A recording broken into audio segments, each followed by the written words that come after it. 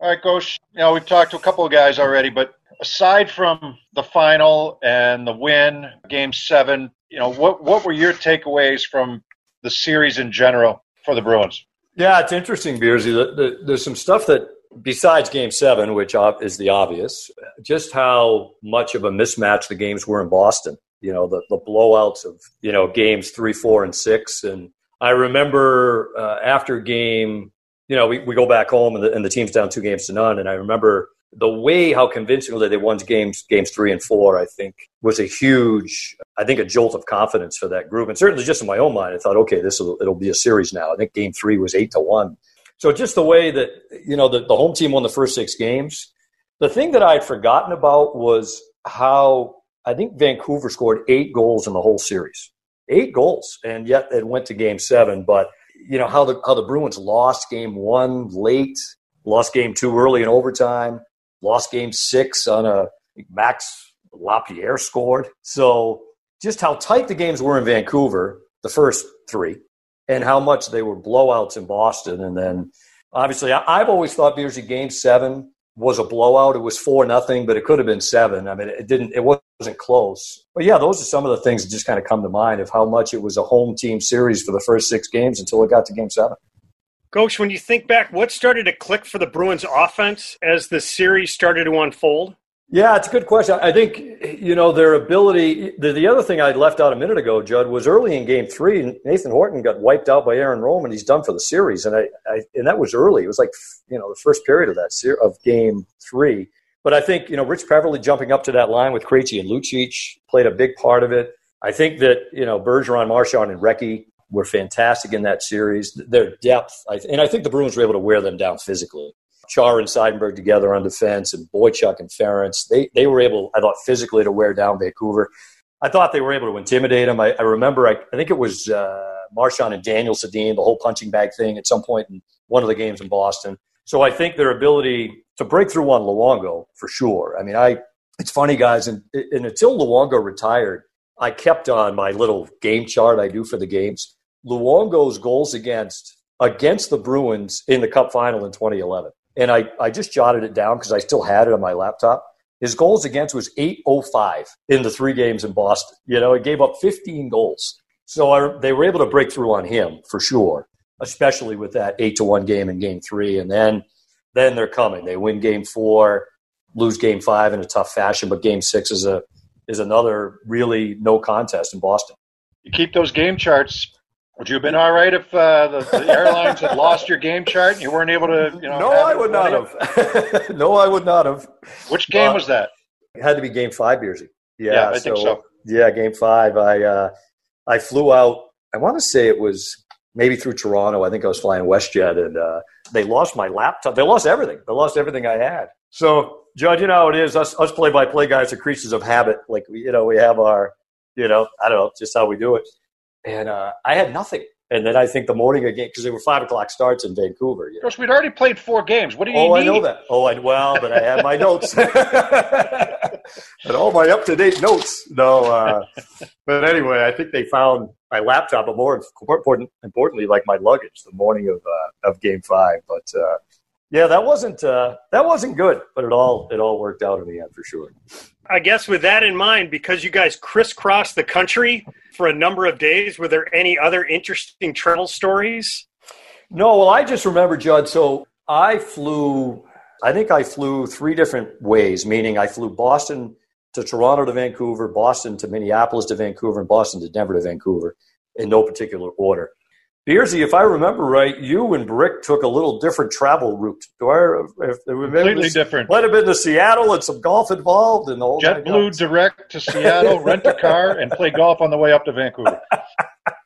So there you go. Exactly. Not too much concern about where my stuff was. No, as long as you had maybe golf shoes, Yeah, so. Now, the other thing, Judd, that I was thinking about was Game 7. And I still have it somewhere, I think, on my phone. That's a bunch of phones ago. But after the team won, it was me, Beersy, Jack, and Brick in the locker room, in the changing room in Vancouver. The team had left. The team was going to fly back to Boston either way. We flew, obviously, commercial in the playoffs, us as broadcasters. So the team, we were lucky. We're in there, and it's just chaos. It's cigars and beers and champagne. It was great, but the team left, and the four of us, there were riots in Vancouver. They're burning the city down, or some of it down. And I remember there was this little TV, and we were watching it thinking, well, we don't want to go out there. And just as the team left, somebody rolled in this big bin of Molson Canadian beer that I swear was from the Vancouver locker room. I think it was supposed to be part of their celebration. And the four of us sat there and passed the time and had a toast. And somewhere on my phone, I'm pretty sure I still have a picture of the four of us, which was awesome. Well, that absolutely happened. They brought it in from Vancouver was done. They all went home. Yeah. They told us not to go anywhere. Okay. There were shuttles running from the arena to the hotel, but they said, yeah, probably not safe to go right now. So we ended up staying and enjoying ourselves for a little while. That wasn't a problem.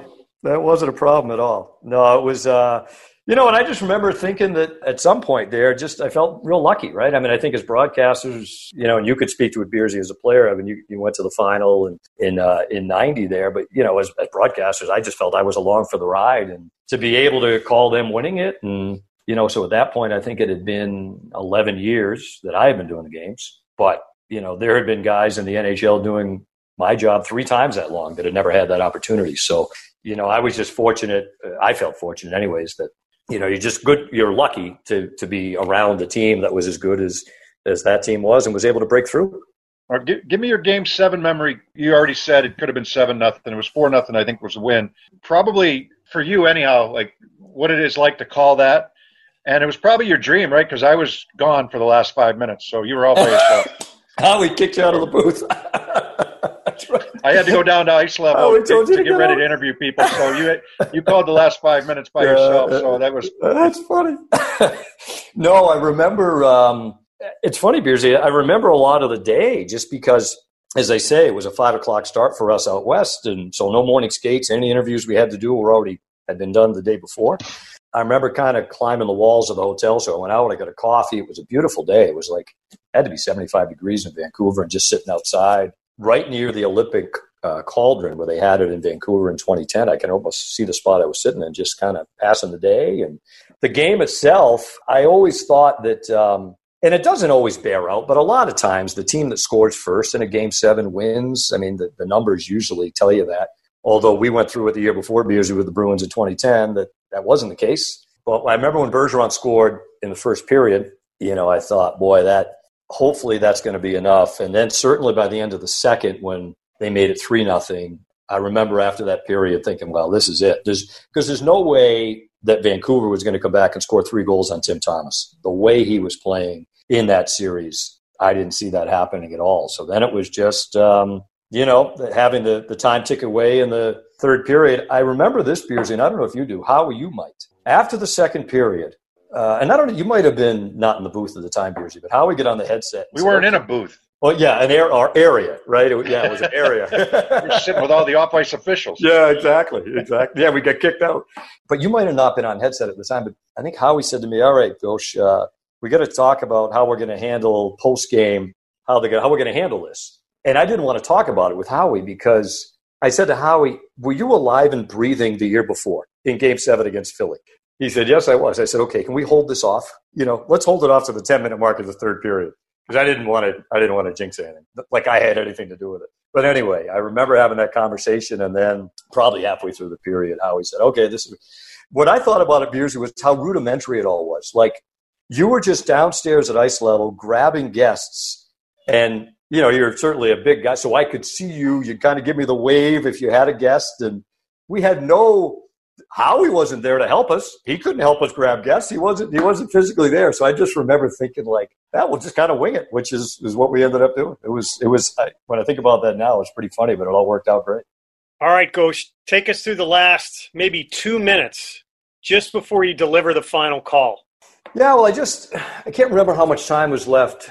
Marchand scored. It might have been with, I guess, 3 minutes left. Empty netter with I don't know how much time left. Yeah, I mean, I think at that point I was just, I don't know, you're just waiting for the time to tick away. I remember thinking it couldn't tick off the clock fast enough, but I felt that way for the whole third period, that it was just the time was crawling by. Yeah, and then I think you just want to kind of say what you have to say and then shut up. I was cognizant of not trying to say too much. I remember I think Doc Emmerich had said once, he was talking to Dick Enberg, and he said, when it comes to like big moments in games, give it some thought, but you don't want to leave it to chance, but you also don't want to, I'm not a fan of, okay, this is exactly I don't like that. So, I was saying earlier, Beersley, like the morning of the 7th game, like I was sitting around and just kind of like thinking about, give it a little bit of thought, because at that point, you remember at that time, the Bruins were the team that hadn't won. The Patriots had won their first 3 Super Bowls. The Red Sox had kind of like a couple of World Series that, they had won, and the Celtics had won in 2008. So the Bruins were kind of the team that was due to break through. So I just remember watching some semblance of all those duck boat parades, for the other teams and thinking, well, if they win, they'll have their own. So that was kind of as deep as my rudimentary thinking went. I didn't want to think about it too much because I was fearful I'd screw it up somehow. So what happened was, I'm not going to bore you with too many of the details, but that year, it was kind of a hard year for me personally. My best friend and my dad had passed away 7 weeks apart. So it was an emotional, right in the middle of the season. So I had kind of put them out of my mind for a lot of the finals until the morning of the 7th game. And I was thinking about it'd be great to have them here, to be, they both were enormous Bruins fans. So, and I kept them out of my mind until literally at the end of the game. And the first reference to the duck boats, my voice kind of gave out because I was excited, but they were also in my thinking. So then one of my rare, like on the fly, think again about this. So I said it again so that, we'd have something of a better version of it for, I don't know, for however long people feel like they want to listen to it. But yeah, so that was, I don't know, every once in a while I have a good thought thinking on my feet. So anyway, I figured, well, you're still right here in the moment. Say it again. What difference does it make? So that's what I ended up doing. You mentioned Timmy Thomas. So as we get to specific players, what do you remember about Timmy Thomas and not just the finals, but his entire run? Yeah, it's funny, Beers. Here's what the thing I remember too was, and certainly you would, was that when they lost to Montreal the first 2 games of the playoffs, and he wasn't that good in those 2 games. And sitting in the stands the morning of Game 3 in Montreal with Jack Edwards, and we were like, do they go to Tuukka? Do they make a goaltending change? Now, we also had about $10 million trimmed off the salary cap in 10 minutes. Shows you how the 2 dopes that we were.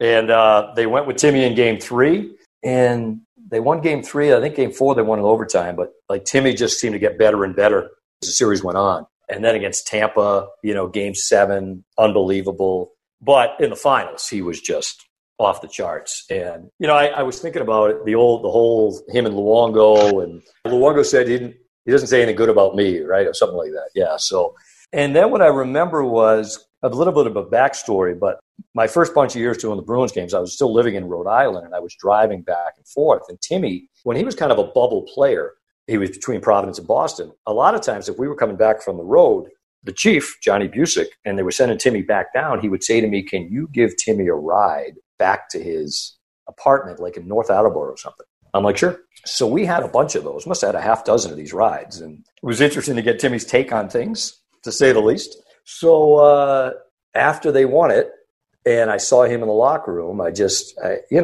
congratulated him. And Timmy, I'm so happy for you. And he said, hey, thanks for all those rides, which I thought was pretty awesome. Here he is at the pinnacle of his career. It literally is the top of what he's going to do. And he's just fresh off the Conn Smythe. And somewhere in his brain, he was 5 years before, remembering that. So that said a lot. But he was unbelievable, and especially in that series. I mean, to give up 8 goals in 7 games and then a shutout in Game 7 he was beyond belief. Heading into that season and or the playoffs, how much attention, as you remember, was on Claude Julien and his job behind the bench? A lot. I remember a lot. I was talking about Jack and I, us 2 geniuses, had the goalie changed and $10 million off the cap. And I think that morning of Game 3 in Montreal in the first round, Joe, we also had a new coach, or at least we had a different coach, because, I said you have to kind of, in 2008, they made the playoffs and lost. But for that team, I thought to make it was an accomplishment, and they forced Montreal to 7 games. 2009, they get upset. They had the best record in the East, and they get upset by Carolina in 7. And then we know what happened in 2010. So now it's 2011. And they're down the first 2 games to Montreal at home, and they had to go to Montreal for the next 2. So, yeah, I've always thought this, guys, and it's just my own, if they were out in the first round that year, I think they probably would have made a change then, because it was a few years of disappointment, but I think for everybody concerned, it was a good thing. Obviously, that didn't happen. But, yeah, there was a lot of – Claude used to say, Judd, kind of quietly that he felt like he had been fired 10 times before he actually got fired. So I think there was always this undercurrent of, are they going to make a change? Are they not going to make a change? And then obviously it turned out they broke through in 2011. What are your memories of Tall Z? Not Wide Z, Tall Z. Tall Z, yeah, Tall Z. Tall Z, I thought, trying to remember Beersy, it was after game 2 in Montreal where they switched up their D pairs against Montreal, and they put Seidenberg with Z. And it was an enormous game changer for them as a team. His ability, their ability to shut down the other, for the most part, the other team's top lines. His ability to lead by example. I remember him missing game 2 against Montreal. And Shane Knighty, my partner out here now, I think they put him in the lineup. It was one of the few games he played in the playoffs that year. But, yeah, I just think as those series wore on, and I remember Beersy used to talk about this a lot, like you can wear teams down physically. And I thought Chara, among others, but he was him and Seidenberg, but Chara at the top of that list was just his ability to, whether it was in round 2 against Philly or then the third round against Tampa or the final, against Vancouver, to physically be able to eliminate guys and take them out of games was pretty impressive, and then I'll never forget seeing, he's 7 feet tall on skates, and seeing him lift the cup over his head in Vancouver was, you think of all the years and all the time he's put into it. I can't imagine what that feeling was like for him. As we've gone through this project, Ghosh, guys have talked about the Montreal series. They've talked about the Flyers series. But what stands out about the conference final against the Tampa Bay Lightning, which also went 7? What stands out is Game 7. I think of all the 24 playoff games they played that year, that was by far the best. It might have been the best game that I've been to as a broadcaster, period. I trying to think back, Judd. It was game 3 or 4 of that series where the Bruins had a 3-0. I want to say they had a 3-0 lead in the game and lost in Tampa. And it was just, okay, they were up 3-0 against the Flyers in game 7, lost that game. And the same thing happened in one of the games in Tampa. I remember them having a chance to win it in game 6 in Tampa and not being able to finish it out. And then game 5, I remember the save that Tim Thomas made on Steve Downey with the paddle of his stick. The puck came off the end boards and Timmy dove across with his paddle to make an unbelievable save on Downey. And then, Tampa Bay could be, I think, a frustrating team and a suffocating team to play against. And, I remember, Beers, you kind of talking about throughout the series that the Bruins had a tough time getting through the neutral zone. And sure enough, in game 7, they were able to do that. And Krejci set up, I think it was Ferentz went back to get the puck, hit Krejci, and Krejci set up Horton. And I remember nobody sat down for the final, whatever that was, 13 minutes of game 7 in the Garden. And I remember after they won it thinking, this is, they hadn't been back to the final since 1990. And now here they had a chance to win it. But when I think about that series overall, game 7 is the first thing that comes to mind. There's some thoughts on Bergie, what people talk about when they think about Bergeron. Yeah, I think Beersy, it's interesting. Both of us were there when he came into the league as an 18-year-old, and to see how much he's grown over the last, 16, 17 years is amazing. To be one of the best all-around players in the game. I've always thought with the Bruins, and even now, even though I only see them twice a year, the fact that it flows through their 2 best players in Chara and Bergeron and how hard they work in the example they set. If they're going to work that hard and play the way they do, then I would imagine how could you not follow suit? So I think his ability to emerge as a leader of this team, it always gets lost in the shuffle at times. We were doing the game in 2007 when he got stretchered off the ice against Philadelphia and missed the whole rest of the season. Able to come back from that, able to come back from a couple of subsequent concussions, including one in 2011 against the Flyers in the playoffs. So I just think how conscientious he is in all areas of the ice. Him and Brad Marchand have made, this terrific tandem here. But, back in the Cup year, it was Bergie and Marchand and Mark Recchi, and their ability to click as a line. So, yeah, I just think, if you're going to list some of the best all-around players in the game, but more importantly, what he means to that team, is really second to none. Coach, my last thing for you, I guess with that in mind, a few years prior to that, the Bruins acquire Mark Recchi from the Tampa Bay Lightning. What sort of an imprint do you think he had on that group in 2011? Significant, Judd. I think that one of the things that he talked about, and we still kind of laugh about it every once in a while out here, is because he had won cups before he got to Boston, obviously. And he used to say, in order to win in the playoffs, you have to get out of your comfort zone. And, I think he really imparted that on that team. In 2009, I remember, he had a kidney stone removed before Game 7 against Carolina the night before, played. They lost. And then we know what happened in 2010. But I just think another guy whose voice is so respected. And not a lot of guys leave winning a Stanley Cup. There's a few. Raymond Bourque certainly at the top of mind, but Mark Recchi did as well. And it's funny, they replayed Game 7. I think NBCSN did recently, and he looked like he drank out of the fountain of youth. Like he had wheels, he was flying. Like I was just happy for him because he treated me great, a true pro. To be able to go out that way. I remember again, being we were all in that locker room after the 7th game, and I think we all knew he was done. He had mentioned he was done, but then he said, "I'm really done." Well, what better way to go out than winning a Stanley Cup?